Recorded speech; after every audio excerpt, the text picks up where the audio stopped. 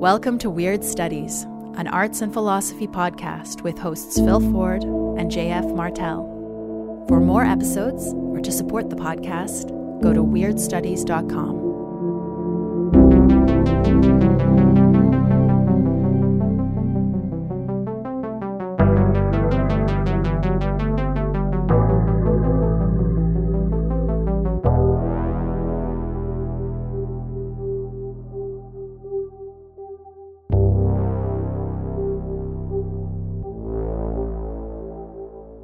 Welcome to Weird Studies. This is JF. Time for another song swap, where Phil and I select songs containing a soupçon of the weird and record an episode on them. We've done this a few times over the years, and it's always been a lot of fun. For this episode, Phil chose Judee Sill's The Kiss from her 1973 album Heart Food, and I went with Jesus Etc. from Wilco's Yankee Hotel Foxtrot, released in 2001.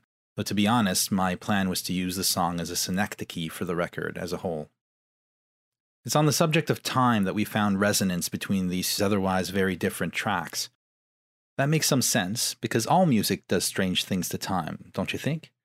I was hard at work preparing this intro when our assistant Meredith posted something on our private server that perfectly encapsulated what I was trying to say about music and its strange relationship to temporality. So, instead of rambling as I usually do, I'm going to read what she wrote. In her post, Meredith is talking about the science fiction novel Last and First Men, the screen adaptation of which was the focus of episode 142. When she mentions the third men, she's referring to the third in a litany of future civilizations described in the novel. Quote, I'm finally getting around to reading Last and First Men, and there's a part that was very reminiscent of Phil's description of parachronic time. It's an episode from The Third Men, where a religion of music is developed and then becomes a kind of crazy tyrannical state religion. It starts with the observation, quote, it seemed to them that when men and women listened to great music, the barriers of their individuality were broken down, so that they became one soul through communion with the music, end quote. Then a prophet emerges who says about melody, quote, passage is essential to its being. Yet though for a melody to halt is to die a violent death, all music, the prophet affirmed, also has eternal life. After silence it may occur again with all its freshness and aliveness. Time cannot age it, for its home is in a country outside of time. End quote. Thanks, Meredith. You made it easy. And while I'm on a grateful note, thanks also to all you listeners who support us on Patreon. You may not make it easy, but you do make it possible. If you enjoy the podcast but aren't yet a patron, please consider becoming one by going to patreon.com/weirdstudies and choosing one of our 4 tiers of support. Top-tier patrons enjoy exclusive essays and blog posts, bonus episodes every off week, and monthly Zoom calls with Phil and me.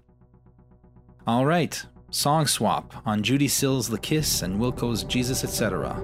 Let's get to it.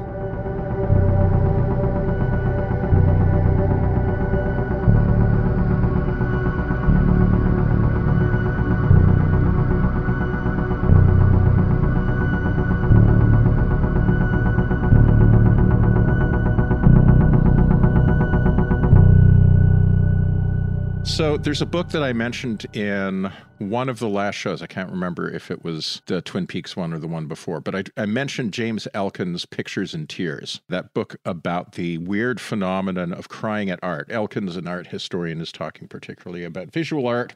So I want to read from his book, which is a marvelous book, and I think you can find a free PDF of it on his personal website. So I would recommend checking it out. So he canvassed the opinion of fellow professionals in the art history biz and just put out an open call, like, if you've cried at art, tell me about that. How did it go? What was that about? And so on. And he tells a story. It's almost like the pivotal anecdote that he tells in this book about a short story writer named Robin Parks. And she wrote to him saying, among other things, I cried at the Louvre in front of Victory, meaning the winged Victory of Samothrace. I cried at the Louvre in front of Victory. She had no arms, but she was so tall. And Elkins responds, it was a simple letter, and decidedly odd. I asked her what she meant by saying winged victory had no arms, but was so tall. I said I could see her crying over someone who has no arms, even in sympathy with an ancient sculpture, but I couldn't quite figure out the other phrase, but she was so tall. Why not and she was so tall? Robin wasn't sure. I hope she never figures it out, because the letter is perfect just as it is. What could be more wonderful, more impenetrable than her nonsensical explanation? She had no arms, but she was so tall. Robin tells me her ambition is to make something beautiful and as close to perfect as humanly possible, even if it's just one small thing, one small perfect thing. In that line about victory, I think she might have done it. End quote. And I'm saying this, I'm bringing this up for two reasons. First of all, the song that I want to talk about today, Judee Sill's The Kiss, is a song that reliably turns on the waterworks for me. I cry at this song all the time.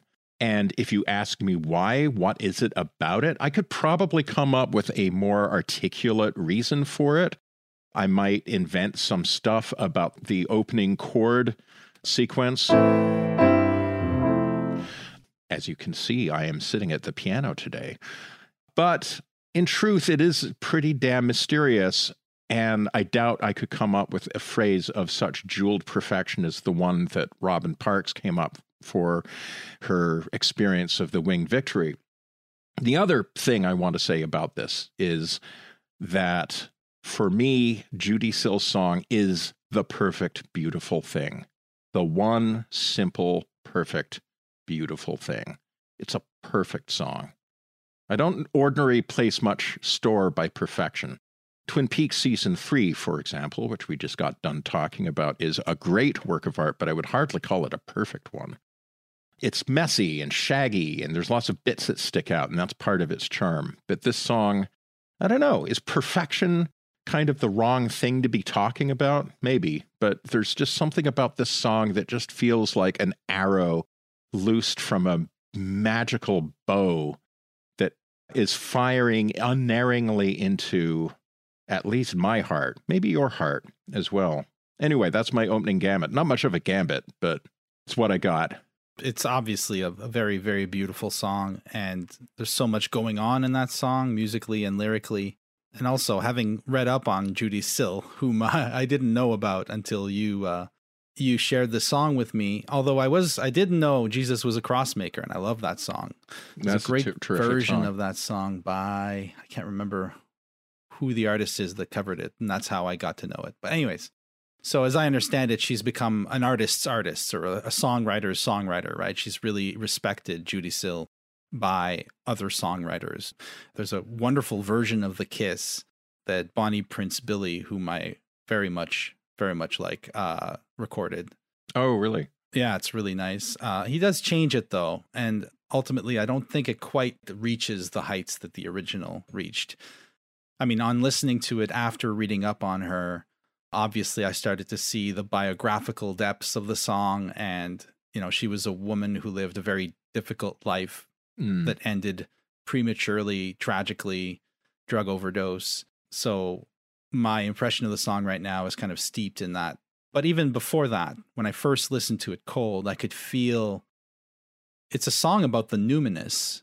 You know, it's a song about encountering the numinous from the depths of despair when she, like, our poor bodies lying prone. You know, she refers to this existence on this side of the kiss is quite dark. And then something coming in from the outside, references to an angelic host. And there's more to say about that. But yeah, I think it's a beautiful song. So is it perfect? Well, perfection is a complicated word. You know, in philosophy, it can mean many different things. Insofar as it means that nothing needs to be changed, then I would obviously agree that this is a perfect song. It is a perfect moment. And since, you know, Judee Sill isn't that well known on a massive kind of pop culture level. No. For me, I think that song is pretty much synonymous in my mind with that particular performance of the song, which is available on YouTube, which you can find in the show notes. So I'm talking about the song, but I'm also talking about that performance of the song. Yeah. That moment of performance, that event. I'm unable, as I would, like, let's say we were talking about Bob Dylan's, like, A Rolling Stone. I can talk about that song in the abstract, I can't with this. With this song, it seems like it's one with its performance, and certainly the performance is perfect, despite any particular technical flaws one might be able to find in it. So yes, I agree, it's a perfect song.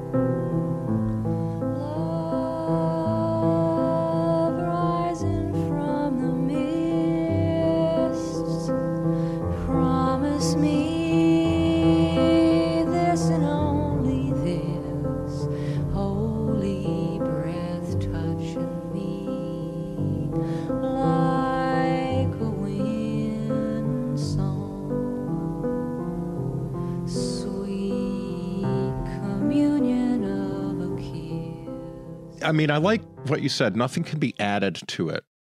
I feel that way actually exactly about that performance that you can find on YouTube. It's not the same as the studio performance where she double tracks her voice and where the arrangement has a number of instruments that come in gradually over the course of the song, sort of thickening the texture and adding counterpoints, which is very beautiful and very much in her style. But that performance you can see on YouTube of her singing the song solo at the keyboard is so beautiful. It reminds me actually of, the song reminds me a little bit of Brian Wilson's song Surf's Up, which he recorded with the Beastie Boys, with the Beach Boys, and which despite, I know exactly, but despite the title Surf's Up, has nothing to do with the sort of surf and safari Beach Boys stuff. It's a deeply introspective and spiritual song, much like The Kiss. And there's a recording that appeared on, I think it was a CBS special called Inside Pop, hosted by Leonard Bernstein, a very serious Leonard Bernstein. Surf's up, board a tidal wave, come about hard and join the young, and off in spring you came. I heard the word, wonderful thing, a children's song.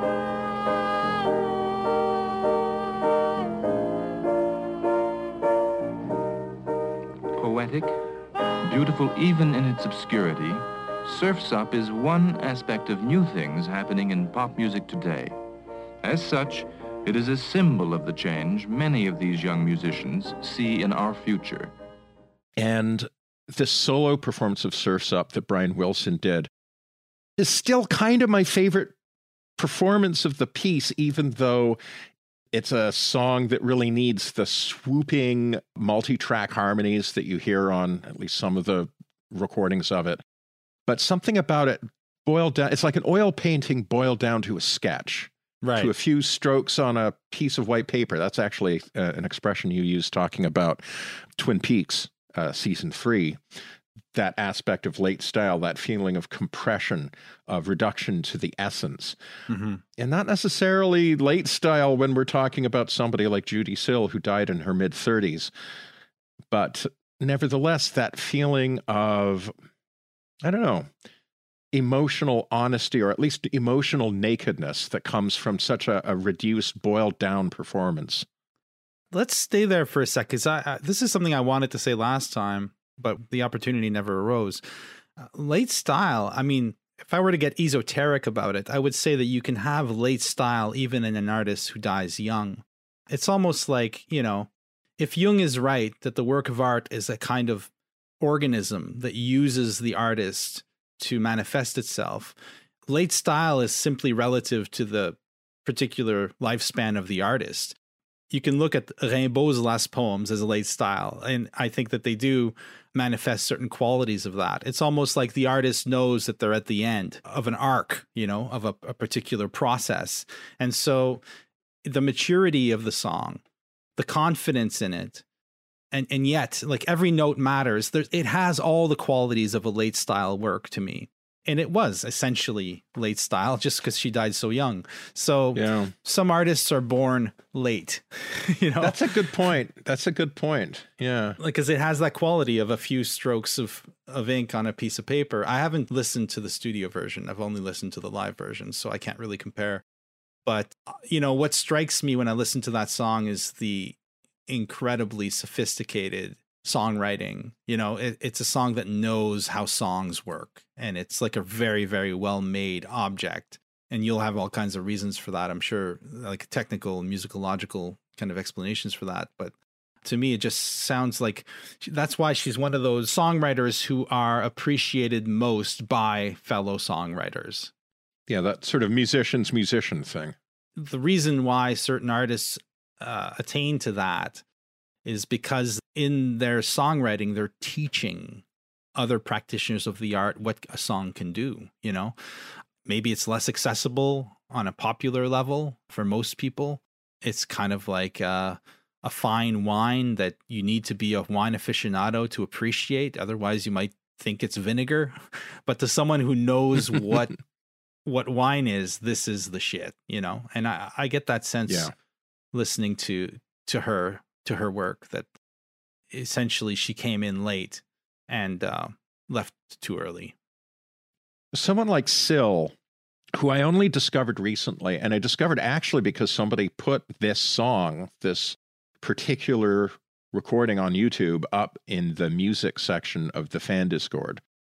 It just poleaxed me when I listened to it. But like, my first thought when I encounter it is like, oh my God, what has she done? And it's 2 albums. She recorded 2 albums. The recording industry, my impression is that they were kind of hoping they had another Joni Mitchell on their hands. And Sill is just too quirky, too individual, too unusual. She doesn't quite fit into existing types, not to suggest that Joni Mitchell is some kind of normie. But my point is that Judee Sill just didn't quite fit into the available categories. It's kind of folk music, sorta, but she listened to a lot of Bach, and there's a lot of Bach that comes out in her stuff. There's like a song called The Archetypal Man from her eponymous album, her first album, which has like pedal lap steel, and it sounds not too distinct from the sound world of the other song we're going to talk about today, Jesus, Etc. by Wilco. And then veers suddenly, unexpectedly, into a section of Bachian vocalese, like a pretty good imitation of Bach's style of melodic writing that just sort of appears out of nowhere. She enjoys hopping from one genre and one stylistic connotation to another. A lot of the themes of her songs are kind of occult. You know, she wrote spiritual songs, and she actually expressly said about The Kiss that she didn't know whether it was a song about like a kiss between lovers or the union between the individual human being and the divine. Yeah. And so, you know, this kind of just very singular artistic vision means she recorded 2 albums. She also was, I think, a somewhat prickly individual, although I don't know that much about her life. There's a documentary that has been released, but it isn't streaming yet, so I haven't had a chance to see it, but I'm looking forward to being able to when that's available. My point here is that biographical, musical, all of these different factors kind of made her difficult to fit into 70s Los Angeles music culture. And she flamed out, died in poverty and addiction, and almost completely unknown. There's a particular kind of heartbreak when you have an artist who is so richly endowed with gifts, so brilliant, so full of potential, and all you get is this little bit. You know, Jeff Buckley, son of Tim Buckley, created one awe-inspiring rock album, and then he died pointlessly, tragically, in his 20s by wading into the Mississippi River.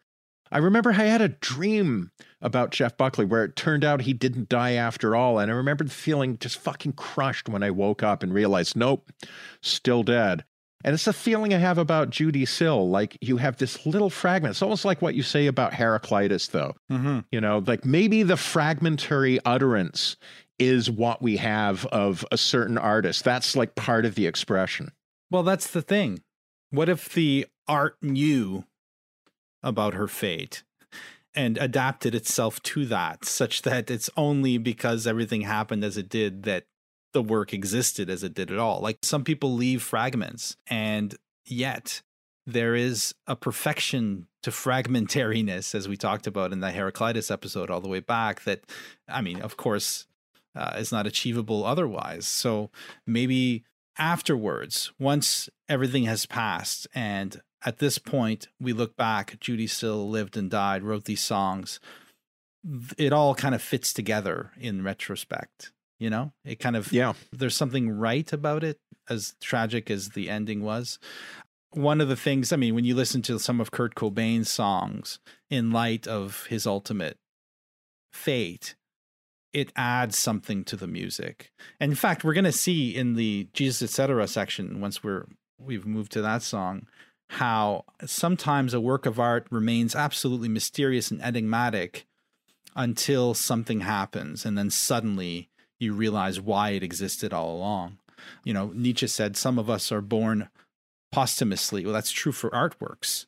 Some artworks are simply indecipherable until certain events have transpired, and then suddenly their sense becomes evident, which is not to say that they become exhaustible in terms of interpretation. They simply become enigmatic in the way that works of art should be enigmatic. They find their place. They find their place in the mysterious kind of like noosphere of our thinking about art. Yeah, it's impossible to listen to this song without the tragedy surrounding it. It's just part of the song now and part of what we're appreciating. Yeah, part of its perfection, perhaps, just not only that it's such a crystalline expression of its fundamental emotion of longing and a brief, authentic encounter with the other, you know, the beloved. There's almost the sense of like, this is, it's your turn to step up to the mic on the stage of your life, say something, and you say something, and that thing is the utterance that comes from that moment, from that life, from that situation, from both the past and even the future that Judee Sill couldn't have possibly known about, but the utterance that finds the mark within that kairotic moment, that moment of kairos, that moment in which it is given to you to say something, in which God passes you the mic.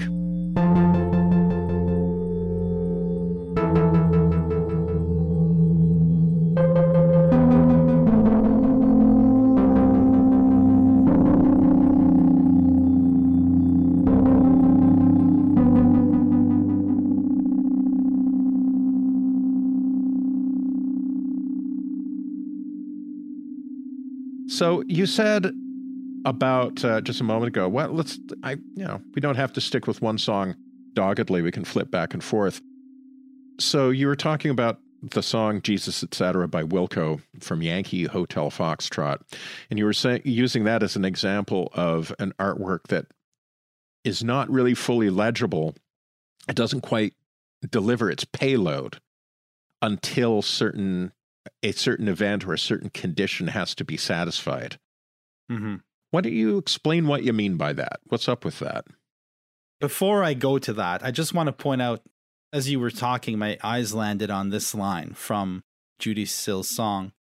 Once a crystal choir appeared while I was sleeping and called my name, and when they came down nearer saying, dying is done, then a new song was sung, until somewhere we breathed as one.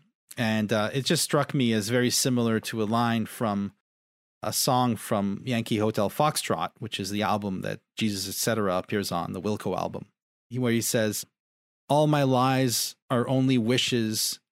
I know I would die if I could come back new. And so this idea of death and rebirth is one thing that ties the two projects we're discussing today together. And again, death and rebirth, the idea of coming to terms with one's mortality, which is always a future event, but experiencing one's mortality as something in the present, dying in the present so as to be reborn. That's just, I don't know, thinking about that in light of this song makes so much sense, especially considering how Judee Sill's life played out. Coming to terms with death, I think this is a big part of the song that you chose, and I think it's also a big part of the song that I'll be discussing. And it so happens to tie back to what we were just discussing in the Twin Peaks show, and also in the previous show on the Rilke poem, a kind of like art as a means of accessing an atemporality, or at least a radically different temporality, where the future, as unforeseen and unforeseeable as it may be, plays into the present. along with the past. And then yeah. the song kind of speaks from this other level, almost as though it came from whatever world that crystal choir that she encounters comes from, you know? Oh, absolutely. Yeah. So I just wanted to throw that in as a kind of just to tie the two things together. Well, that's crazy you said that about temporality, because that was actually one of the big things I wanted to talk about. So, as has often been the case, we find ourselves on the same page. You know my concept of parachronic time? Yeah. Yeah, I'm talking about this in what's supposed to be, I think, the 7th chapter of the book that we're working on together, Weirding, which is on practice. So one of the things I'm doing in that chapter is talking about the Occupy movement, Occupy Wall Street, and the peculiar, very hard to put into words notion of reality that it was playing with. And my argument is that the idea of reality of society, of a redemptive society, of the anarchist dream of the nonviolent revolution. You know, I spent a certain amount of time thinking about how Occupy did not precipitate that in the ordinary sense, didn't precipitate the revolution in the usual sense. They were practicing revolution. Easy to misunderstand that and think that I'm saying they're practicing for revolution, like this is a dry run for some successful revolutionary act to be executed in the future. But that is not what I'm saying. I'm saying that the time of practice, whether it's a practice of playing music or a practice of the nonviolent revolution or what have you, is something that happens in its own time, in a time that is real, but it's also kind of cut off from us. And this is an idea I call parachronic time. It's sort of an other time, the time in which things happen, and yet, I don't know, it's actually hard to put into words. So I'm going to read a little bit from the draft of what I'm writing. Magical thought always appears at moments of historical intensity, when new ways of being and new possibilities of selfhood are being explored, though always deniably, and in a way that ends up finally being lost to public memory and overwritten in academic accounts. The experiences and insights that emerge from magical thought and practice are like summer tomatoes, too perishable for their flavor to last much past the day you buy them. More durable are those textual objects that can establish rational ideas of selfhood. History begins in a certain collective experience, which becomes a past but is not yet history, until manifestos, philosophies, constitutions, and laws come back into the picture and eventually usurp the experience from which they are born. The memories of the experience die with those who were there. In fact, maybe even their memories will change to fit the emerging historical narrative, and it may happen that there will be, in the end, nothing left of their past, because the past itself will have changed in its becoming history. The past would then be like John Crowley's Egypt. Not Egypt with an E, an actual place on the map, but Egypt with an AE, a place that lives in a kind of temporal state of exception. Quote, every now and then the observable universe passes through a sort of turnstile or baffle and comes out different on the other side, different not only in its physical extensions and the laws that govern them, but different in its past and future too. Once the world was all like this, then it changed.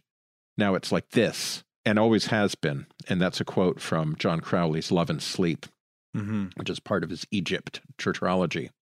I use this to explain the peculiar mood of William Gibson's foreword to Dahlgren, which we've talked about on the show multiple times, and so I'm not going to read from that.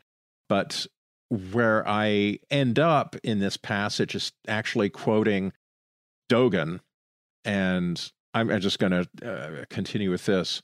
Our experience of time is what L.E.J. Brouwer calls atuity. Each moment of our lives splits in two, the elusive present moment itself in its instant appearance and memory. The present moment that passes into the remembered past is not entirely assimilated to it. The moment itself doesn't disappear, and neither do the things that happen within it. To be sure, the present moment that passes is cut off from us, but that doesn't mean it doesn't exist. It remains in its own hoi, or dharma position. Tanahashi translates the word as phenomenal expression. Dogen writes that firewood becomes ash and it does not become firewood again. Yet do not suppose that ash is future and firewood past. You should understand that firewood abides in the phenomenal expression, or dharma position, or hoi, of firewood, which fully includes past and future and is independent of past and future, end quote. And that's a quote from Genjo Koan, which we've talked about on the show. Mm-hmm. And I continue, parachronic time is the name I give to the events that happen in their own hoi and cannot be subsumed by or reduced to their persistence in linear time. And where I pick up on this is actually in David Bowie's song, Heroes. I will be king, and you will be queen. Though nothing will drive them away, we can beat them just for one day. We can be heroes just for one day. Anyway, I hope this is giving you a sort of a sense of what I'm talking about.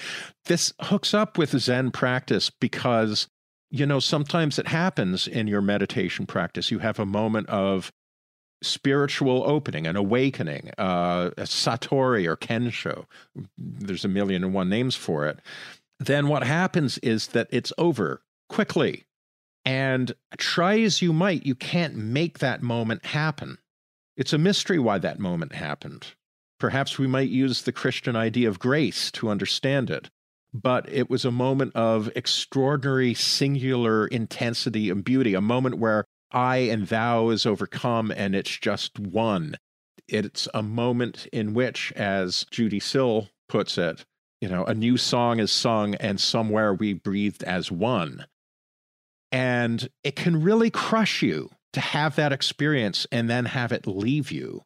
Philip K. Dick writes in Valis about committing suicide. I mean, it's his fictional doppelganger, Horse Lover Fat, but still, you get the feeling this is also something that happened to Dick. The feeling of unappeasable grief when, having been visited by God, God then just ups and leaves like a deadbeat dad who gets up to buy a pack of smokes and never comes back. Dick writes somewhere mordantly that if there should be a rule that if you find God, you should get to keep him. But that doesn't appear to be in the charter. That doesn't appear to be in the rule book. And that feeling of yearning for that vanished moment, so close you can almost taste it, and yet it's gone. There's a poetry to that. And it's a poetry of knowing that that moment in some sense still exists. Yeah. In its own position, in its own hoi. It exists in parachronic time. You know, we can be heroes just for one day. You can be an enlightened being, but the catch is that you can be an enlightened being only in the moment of its emergence. Yeah. And then you spend the rest of your life telling stories about that one time, right? And to me, this song is about those moments where it actually happens, where you actually have that convergence, and then it's gone, but it's not gone. You know what I'm saying? Yeah, absolutely. In the Macbeth course I did, we talked a lot about this element of time, atuity as you call it, time splitting into past and future or into material and imaginal at any one time. Whenever something happens, it is already past, even in its moment of happening. Bergson said that déjà vu, the experience of déjà vu, was simply the experience of becoming conscious of the pastness of the present. So when you have déjà vu, you're seeing that the present is always already the past as well. But for Bergson, the past is always conserved, fully conserved and pushed into time, such that the moment of the past that you think you've lost in one temporality is actually fully present in another temporality. That's what Marcel Proust is on about in Search of Lost Time. He's the Madeleine, the famous Madeleine scene where he tastes this pastry and suddenly gets transported back in time. What he's saying is that the past was always fully present, such that if you access this other temporality, you call it parachronic. Nietzsche calls it the untimely. I was calling it originary time in that particular context, the Macbeth course. You're accessing the eternal that subsists in time. And it's simply impervious to the degeneration of a purely chronological process in which things appear one after another. It's the same as when you can watch Twin Peaks: The Return, and in the experience of watching, scenes come and go. One scene follows another, but then once the tape is rewound or whatever it is, or once you're not watching anymore, all of it is still present there as a potentiality. The work of art always springs back into the eternal, manifests in time, springs back into the eternal whence it came, which is why Rilke can speak of this archaic torso of Apollo as still containing and delivering its original fullness, even though it's a fragment. As insofar as anything exists, even if nothing but a small, tiny little dust particle of the statue were left, and even then, even if even that had been destroyed, the imaginal event of the work of art would remain fully present in that other temporality. This is something really mystical, but there are ways of accessing that thought, which, like Bergson does, for instance, which don't have to do with getting all poetic and weird. It's simply the case that every present moment is also the past. It's also the case that the past somehow is present here in the future, and memory is a retrieving of that which is present still, but in this imaginal way, not in this physical material way. I mean, even the last split second before I started the sentence is now fully imaginal. But to say that it is on that account unreal, non-existent, would be to throw us into a kind of weird solipsism from which we would never even be able to start a conversation. So the past has a kind of imaginal quality, and it's not of the same order as the time that we conceptualize when we look at a clock, or when we count moments, or when we observe that the Occupy movement failed. Revolutions always fail in chronological time, but the revolution is always already a success in imaginal time because of this element of practice you're talking about. So yeah, I totally agree with you. You say it really nicely in that passage you read. There's this bit that you quoted. Once a crystal choir appeared while I was sleeping and called my name. And when they came down near, saying dying is done, then a new song was sung until somewhere we breathed as one. And then there's also an analogous bit that's set to the same music a little bit later, which is very much the same kind of sentiment. Lately sparkling hosts come fill my dreams, descending on fiery beams. I've seen them come clear down where our poor bodies lay, soothe us gently and say, gonna wipe all your tears away. And both of those strophes are set to the contrasting music. So like the basic form of this is like there's two basic bits, and we might call one bit the A section. That's the bit where she sings, sun sifting through the gray, enter in, reach me with a ray, silently swooping down just to show me how to give my heart away. So like those passages are in the key of the song, C major. It starts off in A minor, which is the music theory term for its relative minor, but it's still basically in the key of C.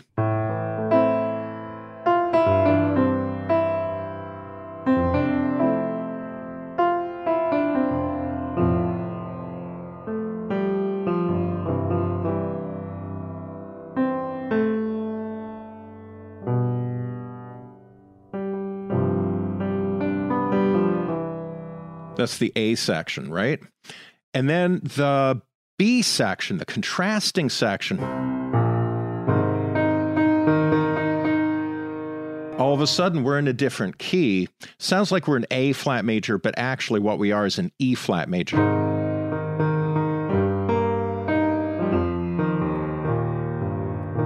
We're in E flat major, a third away from the original key of C. That's a chromatic relationship, and I explained that in the 4th episode of my Ring Cycle podcast, which you can listen to on the Patreon. But I'm not going to explain all that music theory stuff here, except to say that if you want to give somebody a sense of being in a different world, like you're hanging out in this world,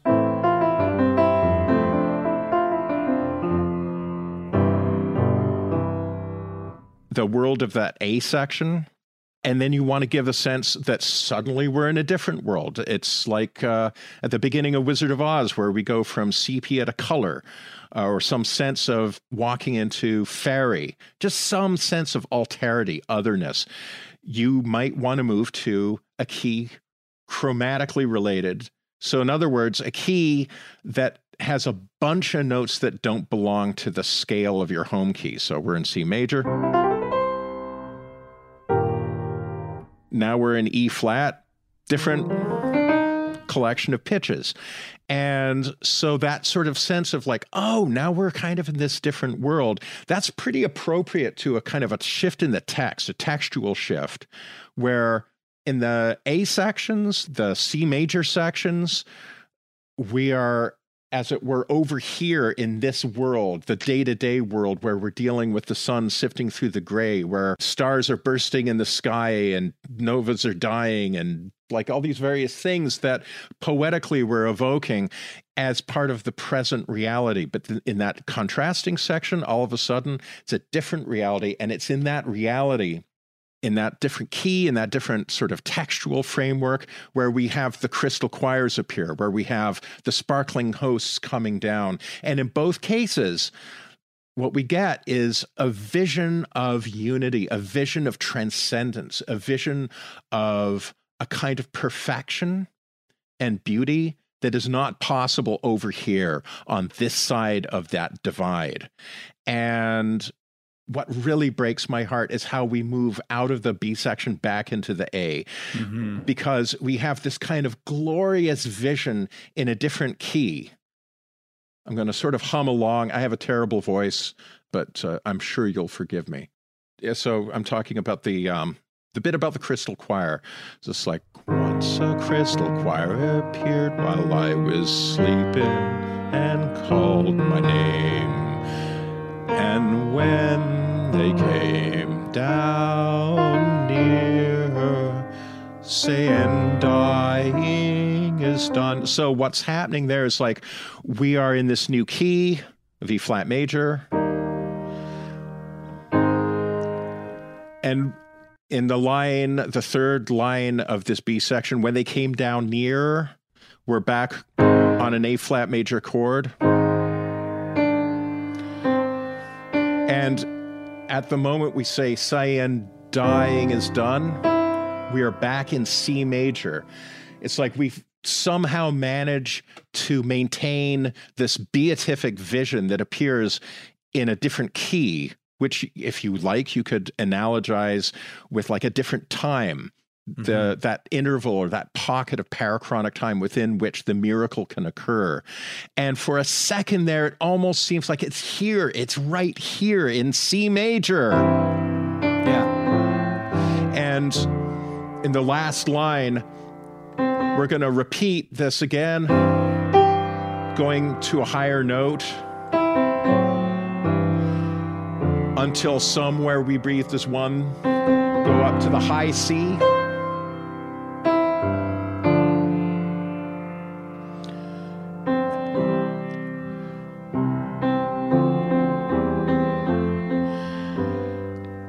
And still I hear their whisper. That's what we sing in this little retransition. It's just an extra 2 measure that we stick onto the end of that B section. And now we are right back in it. In the A section, we're over here on this side of the divide.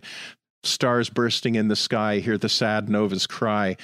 And musically, in the way the song is composed, it gives you the sense of this, as I say, a beatific, not just possibility, but a reality. Something happens, something emerges. It's like the clouds break open for a moment. Yeah. This thick beam of light comes down, and then you can still see the light through the clouds as you return to the C chord, and then finally overcast again. Yes, exactly. And we're back.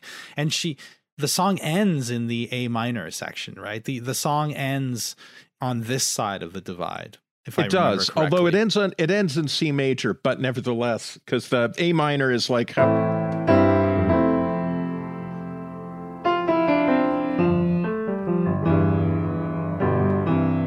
so that's the chord progression. I just like boiled it down, but yeah, that unstable alteration also between C major and A minor. Like if you kept going, you could keep going forever, looping back to A minor, finding our way back to C major, looping back to A minor, back to C major, this sort of endless yin and yang of dark and light, which very much like our lives, you know? Yeah, exactly. And also the last verse is a repetition of the first verse. So we're back at the starting point at the end of the song. So you get this idea of a circle, kind of samsaric kind of circular motion, and suddenly there's a breaking of the circle. A breakthrough, but then back in the circle. A little bit like the failed revolution, which nevertheless touches on the infinite for a moment. Yeah. But in the day that it happened, we had the revolution. Just for one day. We experienced it just for one day. Yeah. And that is and you know, it's like we're on the very edge of talking complete nonsense here. Some of this is probably going to sound a little bit baffling, but the experience itself is resistant to logical expression. And yet it's a feeling that we all, I am sure, have had. Yeah. It's like a very communicable feeling. It's a very expressible feeling. That feeling of we could be heroes just for one day. Yeah. Like we had this. And in a sense, we still do. Exactly. In that song, that Bowie song, he says, I will be king and you will be queen. And of course, our common understanding is, well, this narrator is saying that one day he will be crowned king and his girlfriend will be crowned queen. But the will be king and the will be queen, the potentiality is a property of the present. It's like, it doesn't matter if historically I never get to become the king. In this moment, I am in the state of being about to become king. It's like the futurity of the kinghood is kind of what he's talking about. So that's why it's like, it doesn't matter if we go down in flames when this plays out. The potential, the imaginal truth of the moment is that in my saying that I will be king, in a way, I already am king, right? It's like, the once and future king. And that song, it's great that you brought that up in your chapter, because it really does capture this idea of the atemporal dimension of our experience of time, because I think we're constantly, all of us, bouncing back and forth between these different modalities of time. It's just that one is easy to articulate, measure, talk about, schedule with, and one is elusive, subjective, constantly escaping, because it's a vertical time. So it's constantly shooting off into this other world, which is much more difficult to encode societally, and to it's certainly impossible to measure.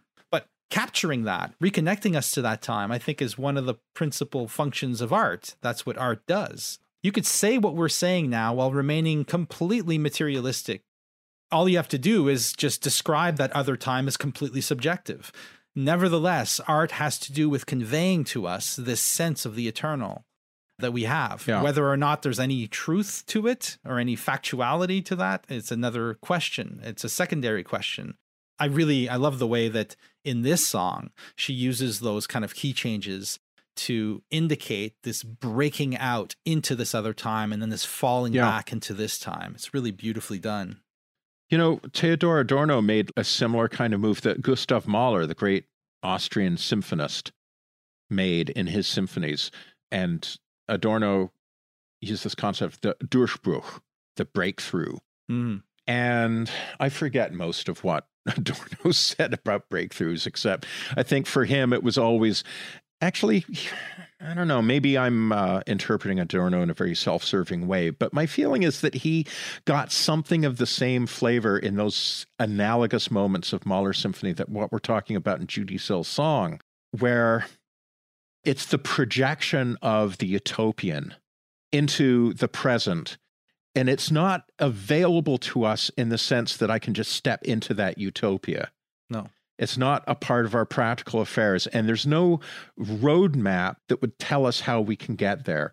But utopia exists. Hope exists. Actually, maybe this is linking back to what we said in an earlier music episode we did ages ago when I was talking about this dream I had of my father, and I was talking about me talking to my dead father in the dream, that I had good news, but all I could say was that there's good news, that there is good news. And you were talking about the idea of your friend who was in the grips of terrible mental illness and was able to kind of pull himself out rung by rung with the thought that even if he didn't feel hope, he could hope that somewhere hope exists. Yeah. And he I knew get that hope exists. Yeah. Yes. Yeah. Hope for hope.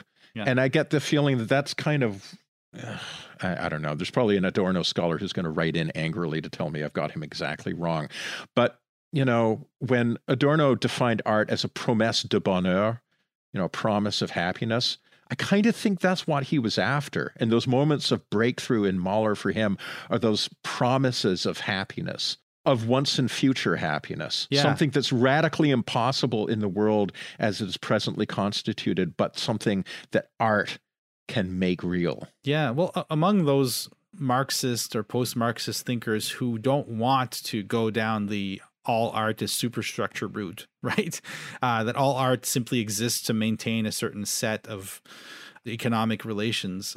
That usually is what they end up saying. Like Terry Eagleton says something very similar, that art shows us the possible, and in showing us the possible releases us from the trap of the actual, which itself is determined by socioeconomic relations and all kinds of tricks that keep things in a particular arrangement that benefits certain people and not others.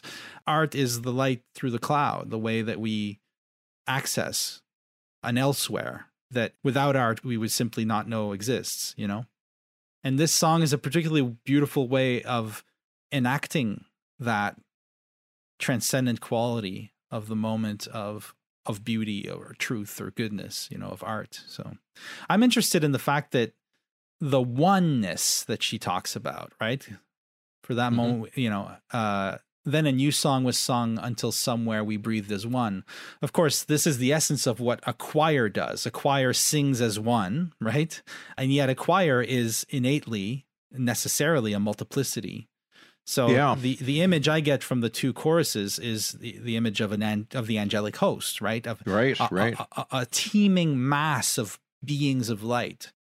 I mean, I read that she uses a lot of Christian imagery. Of course, in her songs, Jesus Was a Crossmaker is a song that obviously makes references to Jesus. And yet the choice of image here is not an encounter with a singular being, but encounter with others. This is why I think you're right to speak of utopia. Because what she accesses in that moment where it shifts into E flat is not a single being or a single nothingness or emptiness outside.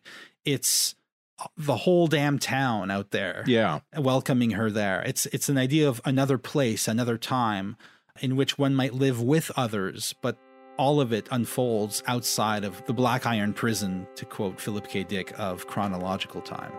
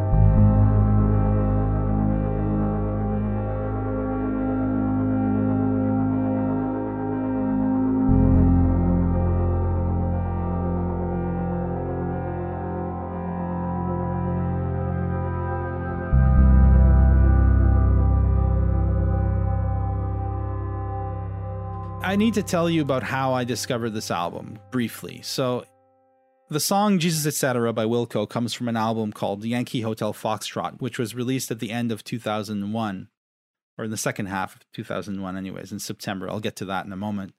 I didn't know about Wilco or this album until 2007, when a friend of mine had told me about it, about this album specifically, and then I ended up listening to it and loving it. And I also saw a documentary that was made about the making of the album called I Am Trying to Break Your Heart, which also happens to be the title of the first song on the album. I saw this documentary either in the same week or certainly in the same month as another documentary called Iraq in Fragments. And Iraq in Fragments was a documentary by John Longley, who went to Iraq and shot this documentary. And he called it Iraq in Fragments for two reasons. First of all, in terms of content, the documentary really shows us a country in fragments. This is Iraq 3 years into the Iraq War. It's Iraq in pieces, essentially. And he has three parts to his documentary, one about the Sunni Iraqis, one about the Shiites, and then one about the Kurds. It's a beautiful and harrowing documentary about the effects of war on a society. And so content-wise, Iraq is in fragments in the documentary, but also the documentary itself has a kind of fragmentary structure to it. It feels like a lot of pieces of things. It's stitched together deliberately stitched together in a strange kind of like sometimes dissonant way. And that's part of the filmmaker's attempt, I think, to convey to us the fragmentary nature of life in Iraq after the American invasion.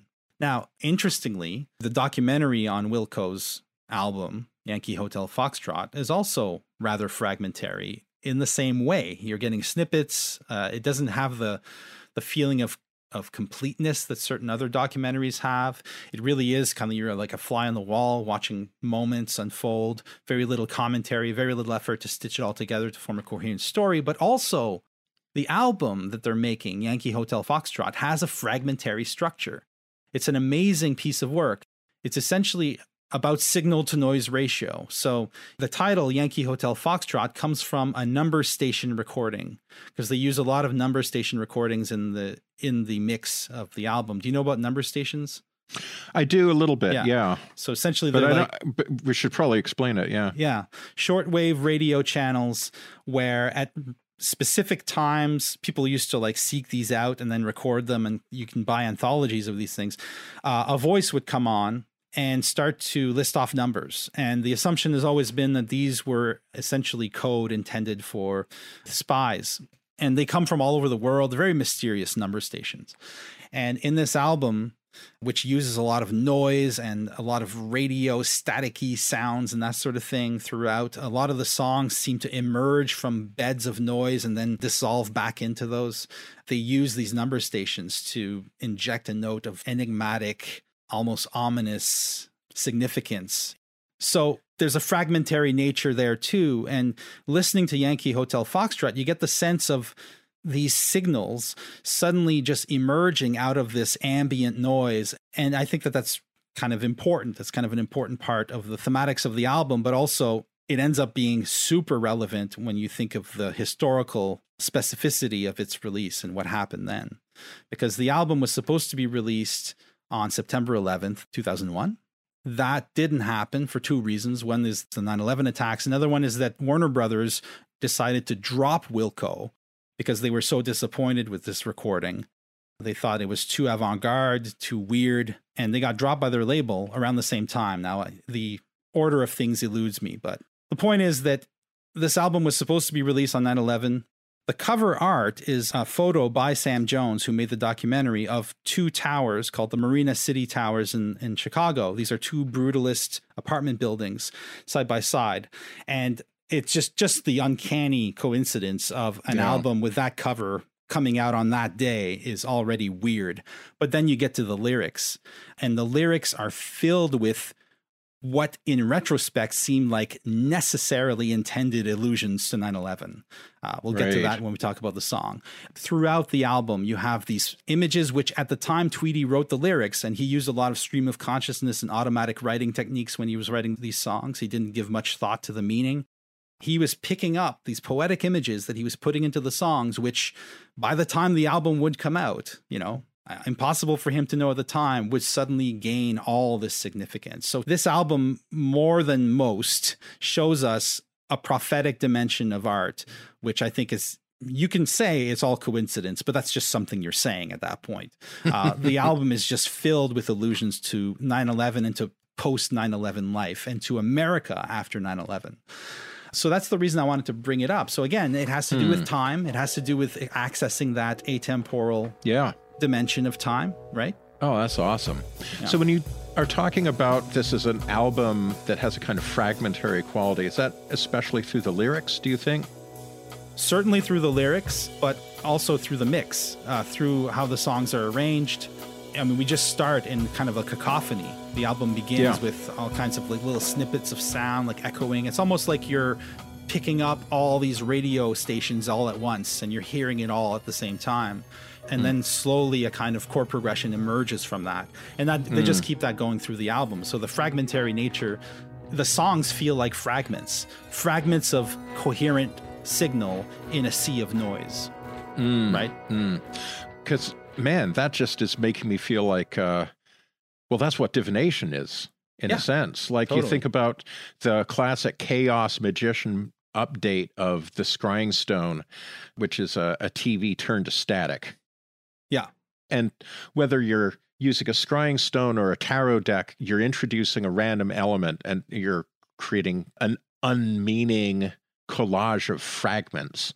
But in that unmeaning collage of fragments, you are also setting up an informationally dense, or you're setting up an environment in which messages can appear, almost like the glass box in Twin Peaks season 3. Poor Tracy says, do things appear? Sometimes. You're setting up an informationally dense field where it's not information in the sense of like useful information, meaningful utterances, just lots of stuff, bits and pieces cut out from maybe other more coherent utterances.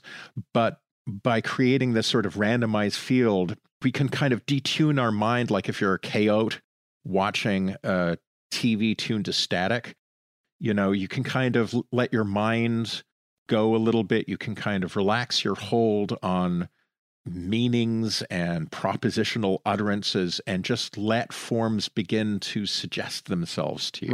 Right. Yeah, that's exactly what I'm seeing here. Yeah. So interesting that this has a beginning in number stations. I've never made a study of this. I've never looked into them. I've only just heard about them, but they have an interesting phenomenon. I was thinking about this with regards to the UFO phenomenon, which I'm writing a piece about for presenting later this summer. But I was thinking about how with UFOs, certainly, but also with number stations and paranormal things generally, give you a front side of the phenomenon, right? The realm of appearances. Right. But what you don't get, what is withheld, is the backside of the phenomenon. So like, when I saw a woodsman coming out of a little copse in Wisconsin, I remember us talking about it. And, what I wanted to know is like, who is that guy? What's his life like? Did he go and buy a burrito after this? Did he go to the bathroom? Did he get in his car and drive somewhere else? Is there a behind the appearance to that guy? Might be, but it's forever cut off from me. And this is true of any number of magical or paranormal or just bizarre things in this world. UFOs are a great example of it. But it occurred to me, number stations, it's the same thing. You can hear the numbers and there's some reality, some meaning to the numbers, but that will forever be cut off from you. And so it's the front side of an enigma.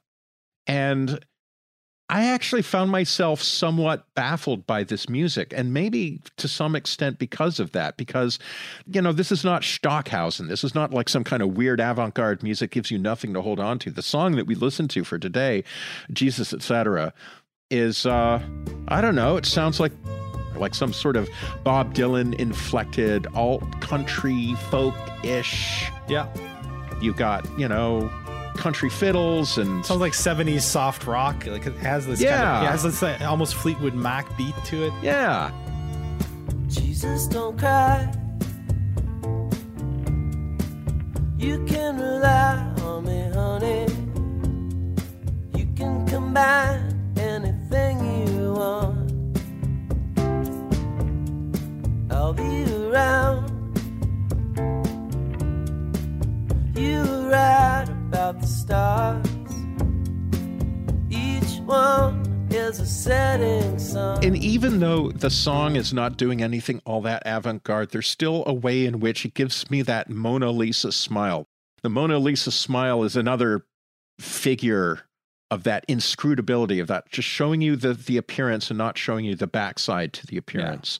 Yeah. This song, in ways that I don't even know if I can put in words why I'm saying this, it gives you the Mona Lisa smile. Yeah. A lot of the songs on the album do this because they're so enigmatic and yet so familiar at the same time, right? The songs are fairly standard in terms of, they're obviously alt country songs of the early 21st century. They really belong to a time. They have a kind of retrospective quality. They're drawing on a lot of songs from the past, but it's the context. It's the way the songs are mixed and the way they're recorded, the way the drums are recorded, the way that the presence of the strings, for example, in that particular song, the presence of the strings in the mix, they're way up front, like in a way that's almost, that wouldn't have passed muster, I think, in the 90s, that type of mix. So it's doing things differently from an engineering perspective, but it's also, I do see Yankee Hotel Foxtrot as a kind of concept album. And for me, Jesus Etc. is simply a synecdoche of the whole thing. But if you want to look at like Mona Lisa Smile, I mean, keeping in mind that this album was written before the attacks of 9/11, you can imagine someone, because they released the album on their website for free on September 18th. I think they were among the first bands to do this in the kind of post-Napster era, or the Napster era at the time. So they, released the album for free exactly 1 week after the attacks. So people are still in shock, right? This is very, very fresh. And they're listening to a tune, and this is what they hear. Tall buildings shake, voices escape, singing sad, sad songs, tuned to chords strung down your cheeks, bitter melodies, turning your orbit around. Tall buildings shake, voices escape, singing sad, sad songs, tuned to chords strung down your cheeks, bitter melodies, turning your orbit around. The idea of turning your orbit around, of the world changing. Suddenly the Earth's orbit has changed. Voices whine. Skyscrapers are scraping together. Your voice is smoking last cigarettes are all you can get, turning your orbit around. It would have been difficult at that time not to think that Wilco had run into the studio and recorded this, in the previous week in order to comment on the events unfolding. I mean, the idea of voices, escaped voices. First of all, that plays to the kind of radio theme of the album where it's just like these disembodied voices everywhere. But specifically, that's what we were getting. We were getting phone messages from people, news broadcasts done in a state of panic, just voices flying everywhere, people calling from their cell phones from the top of the towers. And then skyscrapers scraping together, which is kind of a beautiful way of describing the two towers coming down. And people couldn't believe it when it turned out that song had been in the can for 6 months, or something. It just seemed uncanny. And that's just one example. Just look at the titles here. There's a song called War on War, which is the war on terror, There's a song called Ashes of American Flags. There's a song called Pot Kettle Black, the idea of like the U.S.'s foreign policy having been partially one of the causal factors leading to the attacks. A song called Poor Places, which is about third world countries, the Middle East. And it's crazy. And yet none of these songs on its own makes any real sense. It's very poetic. It's very abstract. But in light of the event that happened on the day the album was supposed to come out on, it makes perfect sense without losing any of the enigmatic allure of great art. So it's just an uncanny coincidence, if you want to call it that made this album. And now the album is forever connected to 9/11.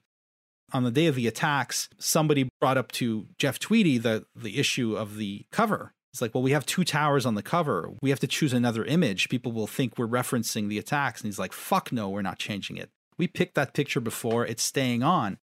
And thank God, because, he's not a prophet, so he's always denied any connection to 9/11, but he himself has remarked that some of the synchronicities are a little bit uncanny. And he wanted to honor that. I mean, it's hard not to imagine that an event that is inhabiting its own Hoy, its own Dharma position, Yeah. its own phenomenal expression.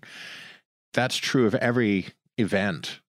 But you have to imagine there must be some events that are so big, they're so supercharged with emotion, so supercharged with meaning, and in the case of 9/11, suffering and pain and death, that they have a kind of powerful glow. It's like a radio transmitter that is broadcasting a tremendously powerful signal, such that it can even sort of warp the time around it, that it becomes almost like a sinkhole, like those those illustrations that you see in science class of relativity with a bowling ball in a sheet.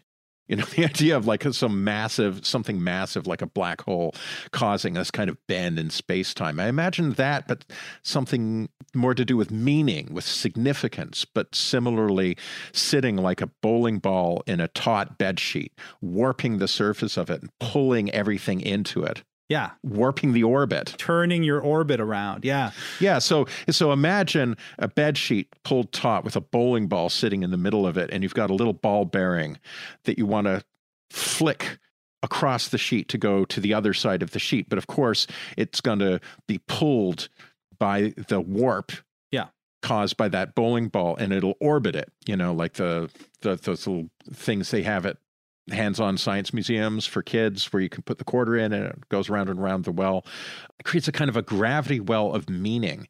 So obviously, we're still in some sense stuck in 9/11. Like here we are more than 20 years later, and we still feel the effects of it. Like every time you go through airport security and you have to take your shoes off.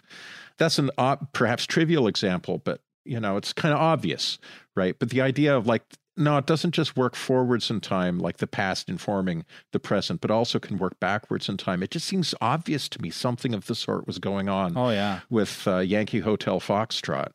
Exactly. The pull's on both sides of the moment, right? Yeah. I want to just talk a little bit about the day for me. Maybe you can... Have we ever done this? Talked about 9/11 in our lives? No, never have. Because I was living in Toronto at the time, and I saw this on the TV. My brother called me, I think, and told me, just turn on your TV. And I turned it on and I saw the second building fall. And of course I knew in that moment, that everything had changed. Like everything had changed. And it did change. There was this kind of threshold moment there that was crossed. Later that day, I went to my friend that I mentioned earlier, the Hope Against Hope friend. And I walked to his house. He lived at some distance. He was down at the St. Clair area. So it was like a 25-minute walk. And I'm walking down and there's nothing in the sky, no planes, nothing. There's this weird quiet. And I remember thinking the sky wasn't the same sky, right? Everything had changed. And so when I hear that line, turning your orbit around, last cigarettes are all you can get, meaning the taking for granted of time, of continuity has ceased. Every cigarette you have now feels like your last because you've been thrown into this unpredictable space. And it just seems to me like ever since it's been one unpredictable thing after another, that history took on a kind of Monty Python-esque quality, for lack of a better adjective, after that. And it hasn't let up. It's just been a weird clown show ever since, in all kinds of weird ways. I remember feeling that day that something fundamental had changed. And so it doesn't surprise me that this album might have tapped into that. It just feels like somebody had to. It's a brutal world that we ended up in on the other side of 9/11. And when I say brutal, I don't just mean brutal as in brutal violence, but also brutalist as in brute facts. Yeah. Did you want to talk about the musical structure of the song? Not really, because actually, the musical structure, in a way, it just feels like it is in sublime indifference to whatever is going on in the lyrics. Yeah. Like in the Judee Sill song, in The Kiss, there is a lot of musico-poetic action, like music working with the poetry to give us the sense of if only, oh shit, the sense of a glimmering, beautiful, once and future hope that is nevertheless not here and now. And the music does that beautifully. But that kind of music expressing the words and vice versa doesn't really seem to be going on. No. In this song.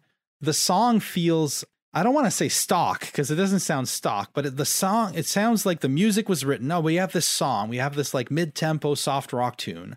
Yeah. I'm going to put some lyrics on there. And then you hang the most counterintuitive lyrics on it. It's like those are not the lyrics you would expect to go with that melody and that chord progression. And I think that's where the musical genius of the song resides. It's in the fact that the lyrics stand in a kind of thematic or narrative counterpoint to the music, that they feel all the weirder, all the more like a Mona Lisa smile, for they're not really fitting this song at all. There's nothing about those lyrics that would warrant this melody. It just feels weird. It feels like a pop song written by an alien. Yeah. That's good.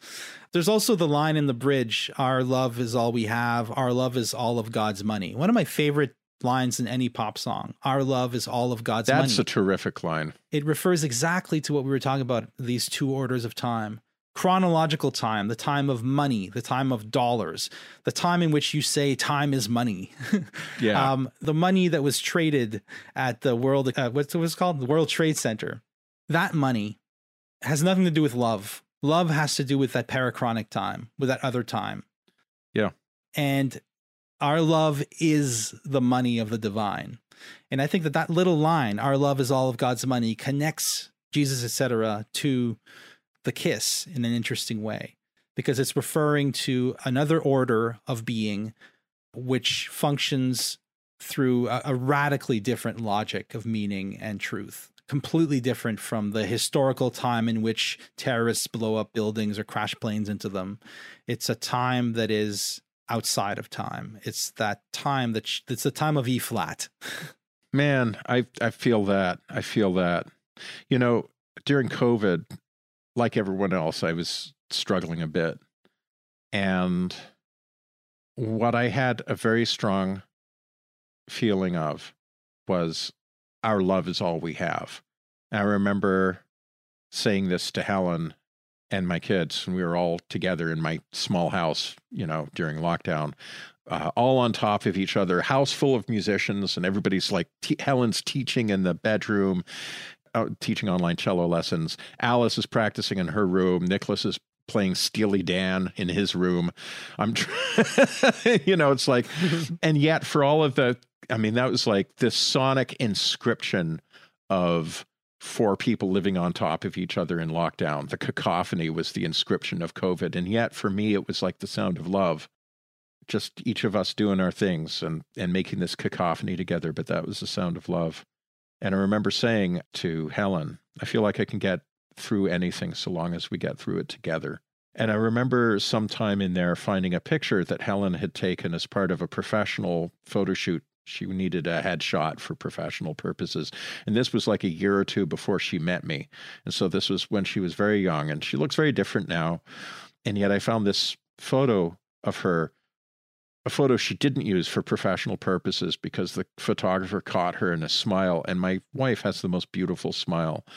And there's a sort of like a certain smile she has, which is a little goofy, not goofy, that's the wrong word, but not serious. A smile that issues from her quirky heart.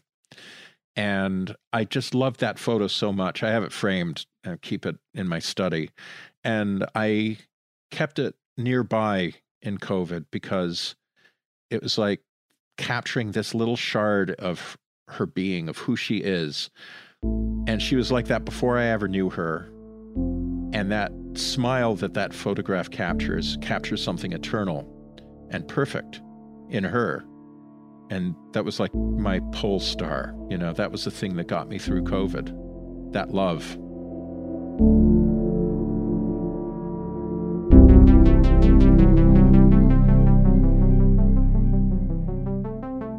If you enjoyed this podcast, consider subscribing to Weird Studies on your favorite podcasting platform. You can also follow us on Twitter, visit the Weird Studies subreddit, and, of course, support us on Patreon.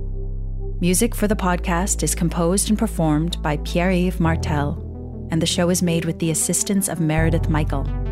Thank you for listening.